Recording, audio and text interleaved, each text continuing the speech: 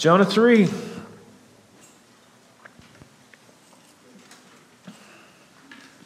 We'll read all of this chapter together this morning. Then the word of the Lord came to Jonah the second time, saying, "Arise, go to Nineveh, that great city, and call out against it the message that I will tell you." So Jonah arose and went to Nineveh, according to the word of the Lord. Now Nineveh was an exceedingly great city, 3 days' journey in breadth. Jonah began to go into the city, going a day's journey, and he called out, "Yet 40 days, and Nineveh shall be overthrown." And the people of Nineveh believed God. They called for a fast and put on sackcloth, from the greatest of them to the least of them. The word reached the king of Nineveh, and he arose from his throne, removed his robe, covered himself with sackcloth, and sat in ashes. And he issued a proclamation and published through Nineveh, "By the decree of the king and his nobles, let neither man nor beast, herd nor flock taste anything. Let them not feed or drink water, but let man and beast be covered with sackcloth, and let them call out mightily to God. Let everyone turn from his evil way and from the violence that is in his hands. Who knows? God may turn and relent and turn from his fierce anger, so that we may not perish." When God saw what they did, how they turned from their evil way, God relented of the disaster that he said he would do to them, and he did not do it. The word of the Lord. So thus far in the story of Jonah, we have seen a number of different things transpire. Here's what we know from the text alone thus far. Jonah is a prophet of the Lord. We know that Jonah was living during the period of the divided kingdom, when Israel split in two and formed the northern kingdom of Israel and the southern kingdom of Judah. We know Jonah was living in that northern kingdom of Israel, and he was living during the time of King Jeroboam II. And the book of 2 Kings said that Jeroboam II was an evil king, and he was an evil king because he didn't worship the Lord. We find out in chapter 1 that Jonah is called by God to go to the Assyrian city of Nineveh and call out against it. The Ninevites, or the Assyrians, are the great enemy of Israel. And one day down the road, they will ultimately destroy Israel and scatter the tribes of Israel. But for reasons unbeknownst to us, at least at this point in the narrative account, Jonah tries to run away from the Lord. He boards a ship bound for a city called Tarshish. We don't really know where Tarshish is, but perhaps on the other side of the Mediterranean, like let me get as far away from here as I can possibly go. But the Lord sends a great storm to disrupt his trip. He finds himself on a boat out in the Mediterranean in the middle of this storm with a bunch of pagan sailors. And the pagan sailors cast lots, which is to say they basically draw straws to figure out why this storm has come upon them, because in their pagan ideology, they assume any kind of natural disaster, any kind of major thing like a storm, it must be the gods who are facilitating this. And it must be somebody's fault. The gods must be trying to punish somebody among us. And so they cast lots. The lots fall on Jonah. And the irony of that whole situation is it's not the gods doing it, but it is God doing this. He has brought this storm upon them because of Jonah's disobedience. So they bring Jonah out of the hold where he's been sleeping throughout this whole storm. And they go, "Who are you? Where did you come from? Why have you brought this upon us?" And Jonah tells them. What he says is, "I'm a Hebrew. I fear the Lord." We talked about that last week. And he says, "I'm running away from God." And so he's honest with them. But they go, "What in the world can we do to stop this? How do we get this storm to end?" And Jonah very simply says, "Pick me up and throw me into the ocean, and the storm will cease." And these guys, and who can blame them, if what he's saying is true and the one true God has brought this storm upon us, what's he going to do when we kill this guy? Right? So they don't want to do that at first. They start trying to row even harder for the shore, and yet the storm only continues to increase in power, and they can't do anything about it. And so they pick him up, after first asking the forgiveness of God, and they throw him into the sea, and the storm's over. So at the end of chapter 1, we find Jonah sinking to the bottom, and the pagan sailors being overcome with the fear of the Lord, and making vows to God and praying to him. From there, we have this complete switch in genre. We go from this high-action narrative account to chapter 2, which is Hebrew poetry. We suddenly find ourselves in the Psalms. As Jonah sinks into the ocean, he is swallowed by a great fish. What kind of fish? How is that even possible? We don't know. And honestly, those aren't questions that the text is asking here. It's just what happens. But suddenly, we find ourselves in the middle of this prayer. Jonah prays in this incredibly Hebrew poetic prayer form from within the fish. And it's a strange prayer in many ways because it appears on the surface to be a prayer of thanksgiving and not a prayer of like confession or not even really like a prayer of repentance. Jonah praises the Lord for bringing him up from the pit, from rescuing him from Sheol, which is like the Hebrew place of the dead. But at the same time, Jonah kind of blames God for his situation. You drove me away from your face. You cast me into the deep. So what's going on? So last week we illuminated a few of the inconsistencies in Jonah's prayer. Excuse me. And we looked at some of the connections between his prayer and even like the Garden of Eden. And the fact that Adam and Eve disobey the Lord and then foolishly think, let's hide from him and he won't find us or he won't know that we're naked. And in many ways, Jonah is doing the exact same thing. We also noticed some of the language usage in his prayer. It was very Davidic language. It is the language of the Psalms in many ways. And so we wondered, surely Jonah doesn't think he's like a David figure. Surely he doesn't think he's a man after God's own heart. What's happening here? What we didn't have time to consider last week, though, is a connection that we don't necessarily get from the book of Jonah itself, but we do get it from the mouth of Jesus. We get it from the New Testament in the book of Matthew. We've got it up here on the screen. This is Matthew chapter 12, starting in verse 38. Then some of the scribes and Pharisees answered him being Jesus, saying, "Teacher, we wish to see a sign from you." But he answered them, "An evil and adulterous generation seeks for a sign, but no sign will be given to it, except the sign of the prophet Jonah. For just as Jonah was 3 days and 3 nights in the belly of the great fish, so will the Son of Man be 3 days and 3 nights in the heart of the earth. The men of Nineveh will rise up at the judgment with this generation and condemn it. For they repented at the preaching of Jonah, and behold, something greater than Jonah is here." So Jesus validates the story of Jonah, and that's important because many people want to see the story of Jonah as just story, like that it's kind of like a tall tale of the Old Testament. But Jesus validates it here, and he likens his time in the grave to Jonah's time in the fish. And that's interesting because we had ended chapter 2 by seeing that Jonah also, in a sense, is resurrected, isn't he? Like Jonah, in a sense, gets spat back up onto the shore from out of the fish. He, in a sense, has gone from death to life, even though he has not really died. And as far as the Romans and the Jewish authorities were concerned with Jesus, he was dead and gone, right? And as far as the sailors were concerned with Jonah, that guy's dead, right? He's gone. And yet there comes a third day.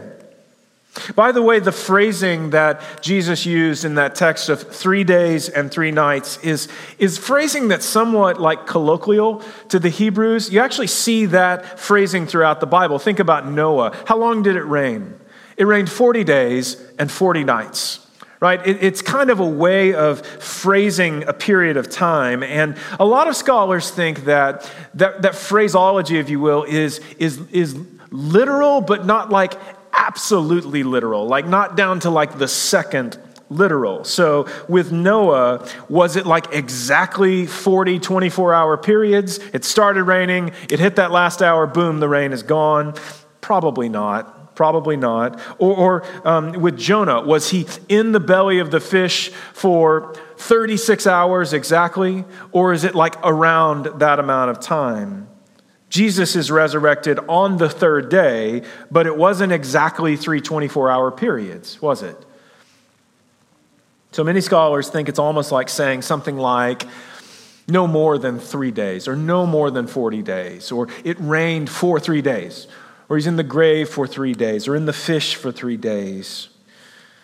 So Jesus not only validates the story of Jonah, but he also validates the results of Jonah's efforts in Nineveh.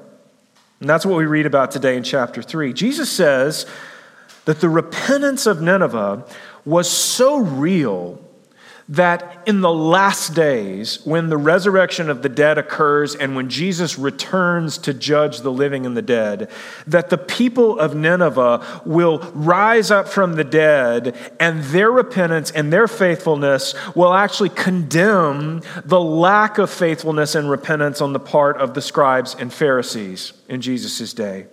The faith of the people of Nineveh will only serve to illuminate the lack of faith and repentance on the part of the scribes and Pharisees. So not only is what we're reading about real, and this is fascinating, not only is it real in a historical sense, but Jesus says that it will have ramifications and repercussions in the future, even from our day today.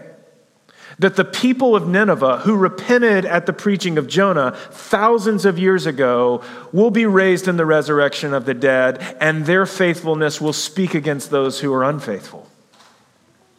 That's fascinating to me. If you would, look with me at our text in Jonah 3. It says, Jonah arose in verse 3 and went to Nineveh according to the word of the Lord. Now Nineveh was an exceedingly great city, 3 days' journey in breadth. And Jonah began to go into the city, going a day's journey, and he called out, yet 40 days, and Nineveh shall be overthrown. So 2 things to begin with here. One is the city itself, and the other is Jonah's message to the city.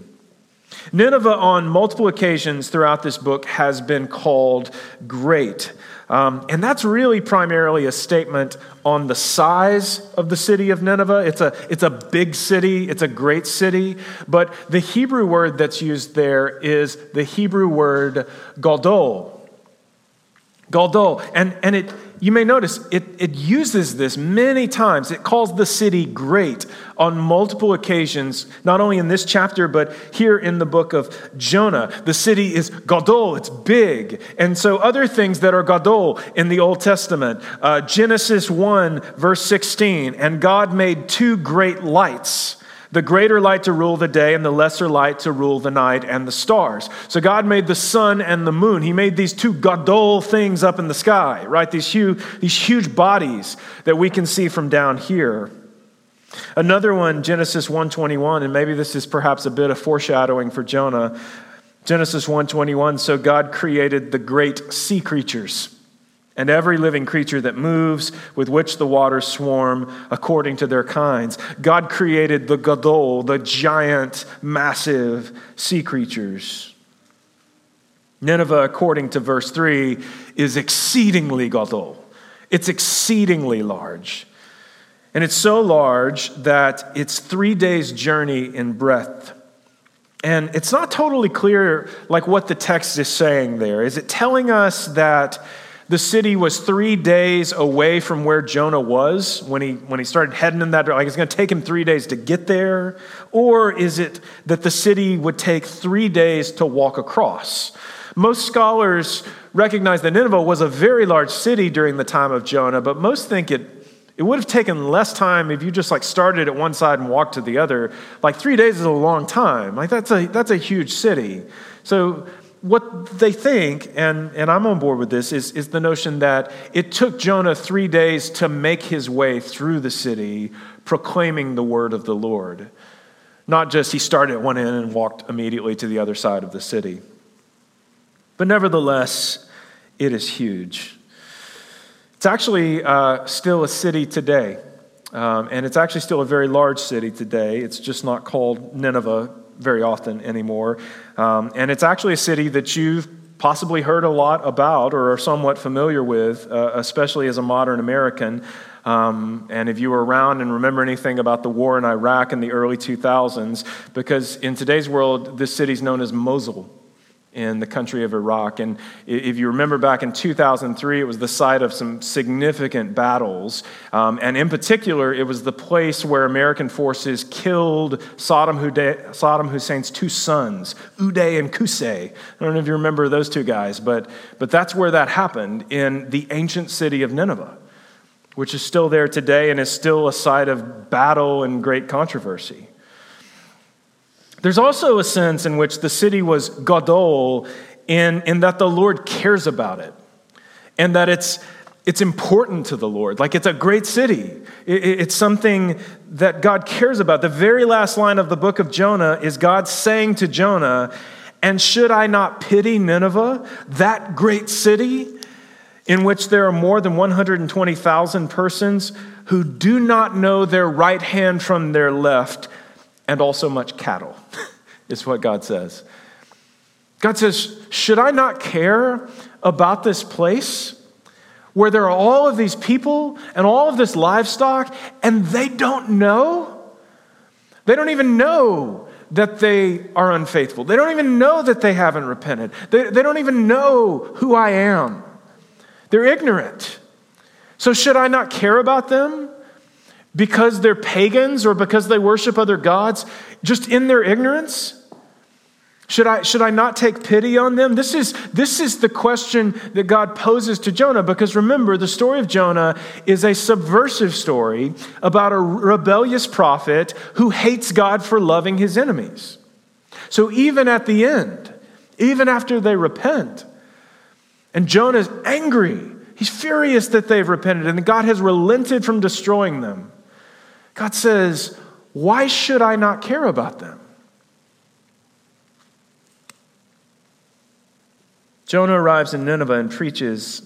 As we said, he preaches this 8-word message. Yet 40 days and Nineveh shall be overthrown. And last week I called that a half-hearted message, because what we know about Jonah from the rest of the book is that his heart's not in it. It's not an impassioned plea, right?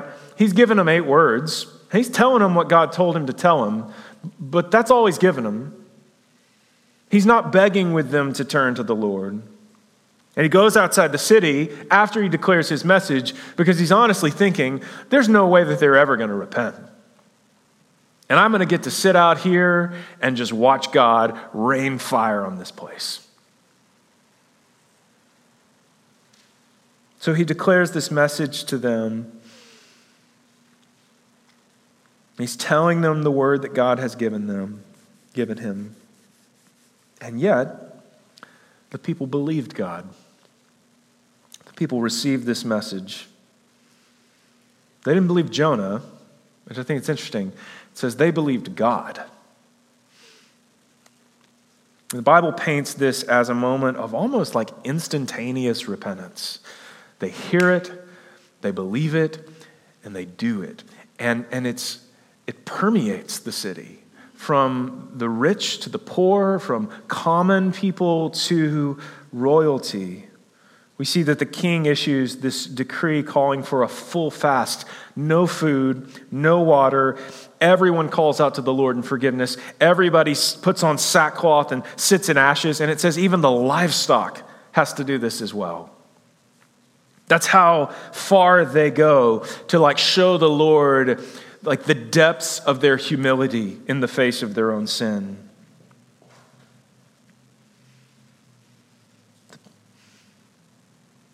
The one who supposedly knows the Lord and fears the Lord in this story, we don't see him grieving for his sin in this way. We don't see him groveling before the Lord, begging for forgiveness. We don't see him repenting, but the people who don't know their right hand from their left, the people who don't know of the goodness of God, hear an 8-word message and they immediately call for a full fast and they put on sackcloth and ashes and they beg the Lord for his forgiveness. So in many ways, I think Jesus is drawing a comparison between the man Jonah and the Pharisees and scribes of Jesus' day. Both Jonah and the Pharisees are suffering from the potential numbing effects of organized religion. Not that organized religion in and of itself is like a bad or evil thing. That's certainly not the case. But when the worship of God becomes just some ritual that you participate in, or it becomes just some vow that you've taken, or it becomes just some set of beliefs that you espouse, but it's not the actual posture or desire of your heart, then you can be numbed to the actual call of God. And your heart can be numbed to the things that God's heart goes out to. Your heart can be hardened. And in the case of Jonah, his quote-unquote fear of the Lord winds up looking like a complete lack of fear, whereas these people who didn't know look like the people who truly fear the Lord. One of the ways that this manifests itself for both Jonah and the Pharisees is that it leads them to feel superior to other people. Let me say that again. One of the ways that this leads Jonah and the Pharisees of Jesus' day into sort of this numb state is that it leads them to feel superior to other people. They think that because they are Jews, that God cares only about them. And this is one of the big points that God is trying to get across to Jonah. Why do you think that I should only care about you and your people?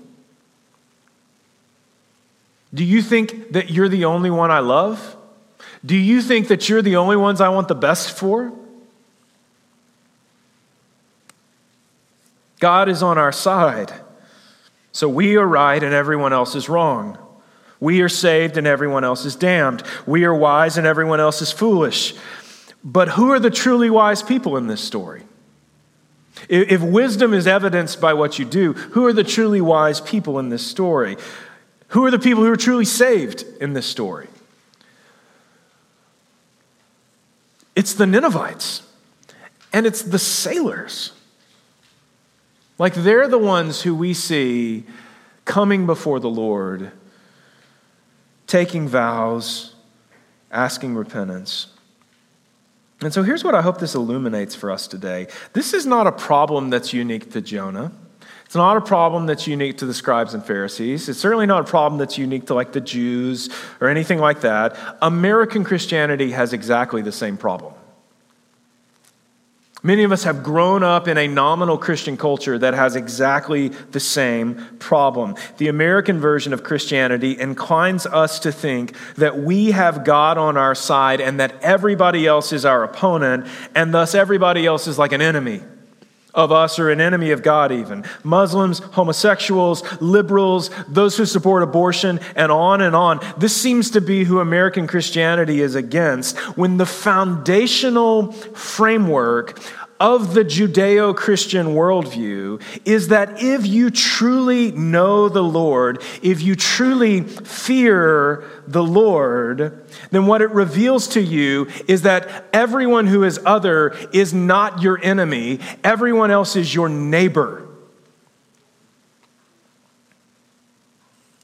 Everyone else is your neighbor, even if they're your enemy. Rather than viewing the groups I mentioned and others as people made in the image of God, whose primary sickness is simply a lack of the gospel, it's the fact that they don't know their right hand from their left. Our nominal Christian culture tells us that the real goal is not to share Christ with them or to share the good news of the gospel with them, but to gain political power over such people so that we can silence their voices and create a utopian society where everybody thinks like we do. And what we don't realize is that is what God is accomplishing through Christ. That is the gospel, that Jesus is returning and he will separate the wheat from the chaff and the good wheat from the weeds and the sheep from the goats, and his kingdom will come and there will be a new heaven and a new earth, and those who love the Lord will worship him forever. That is what he's accomplishing. And he's the only one who truly knows whose heart is where.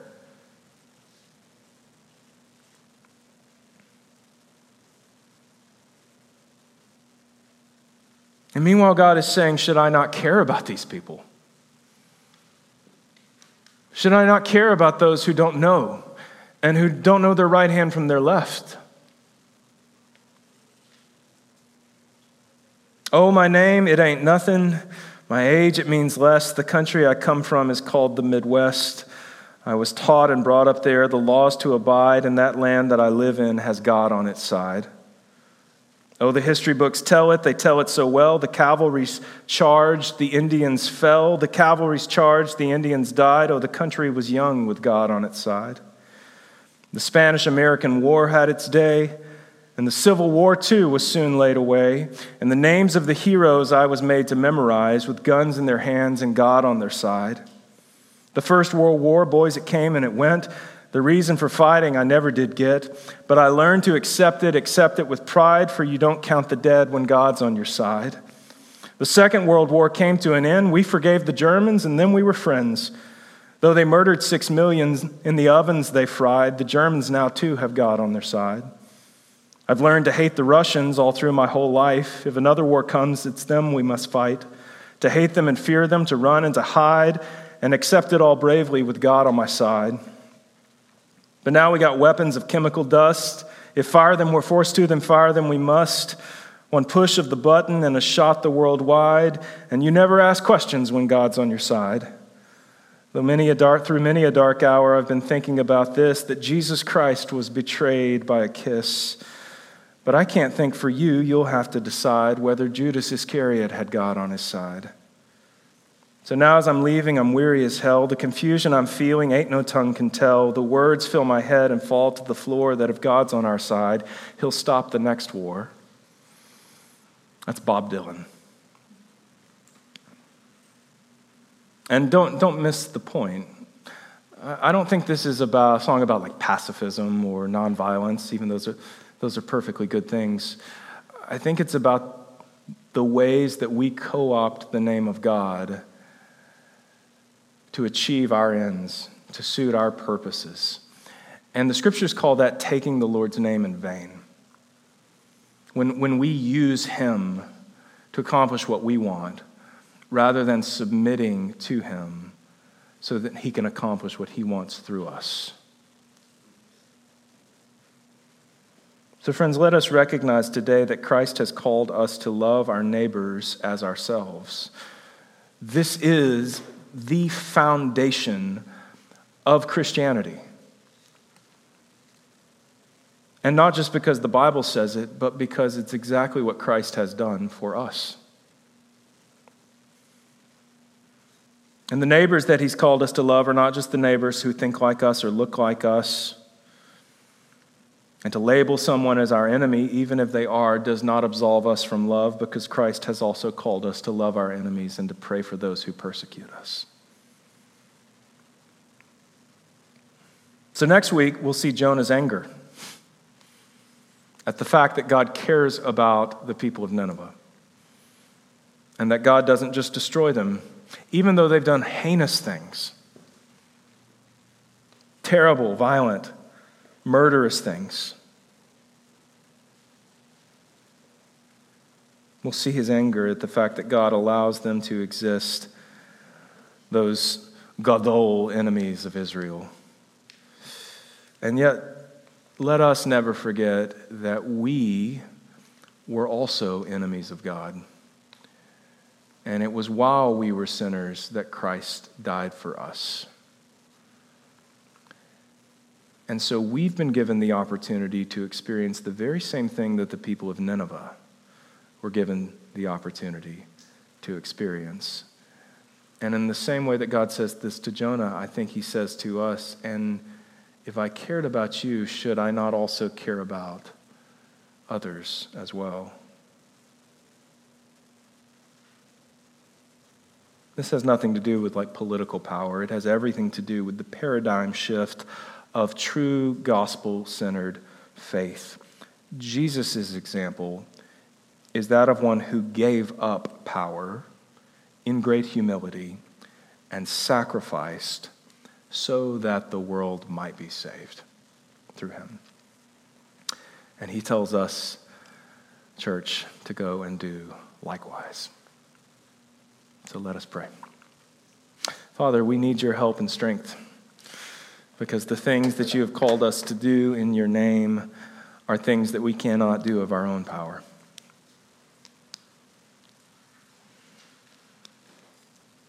And you have made it clear to us that the path that you have set before us is a difficult path, even though the burden that you place on us is light. And so we find complete and total freedom in you.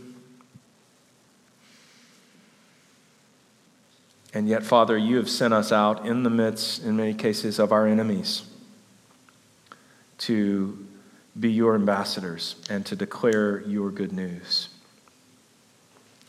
And I pray, Father, that you would give us all, because I am guilty of this as well, I pray that you would give us all eyes to see those who are not like us as people that you care about.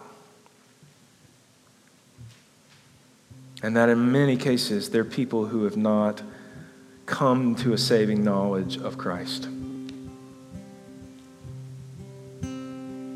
And so, Father, I pray that you give us wisdom and vision as we go into our everyday lives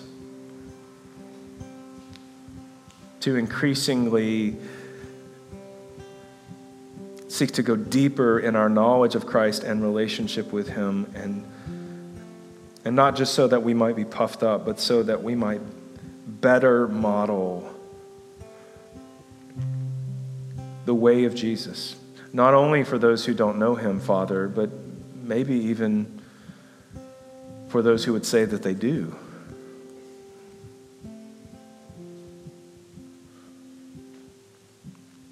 Give us grace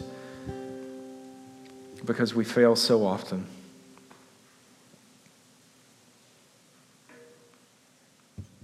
We love you, Jesus. It's in your name.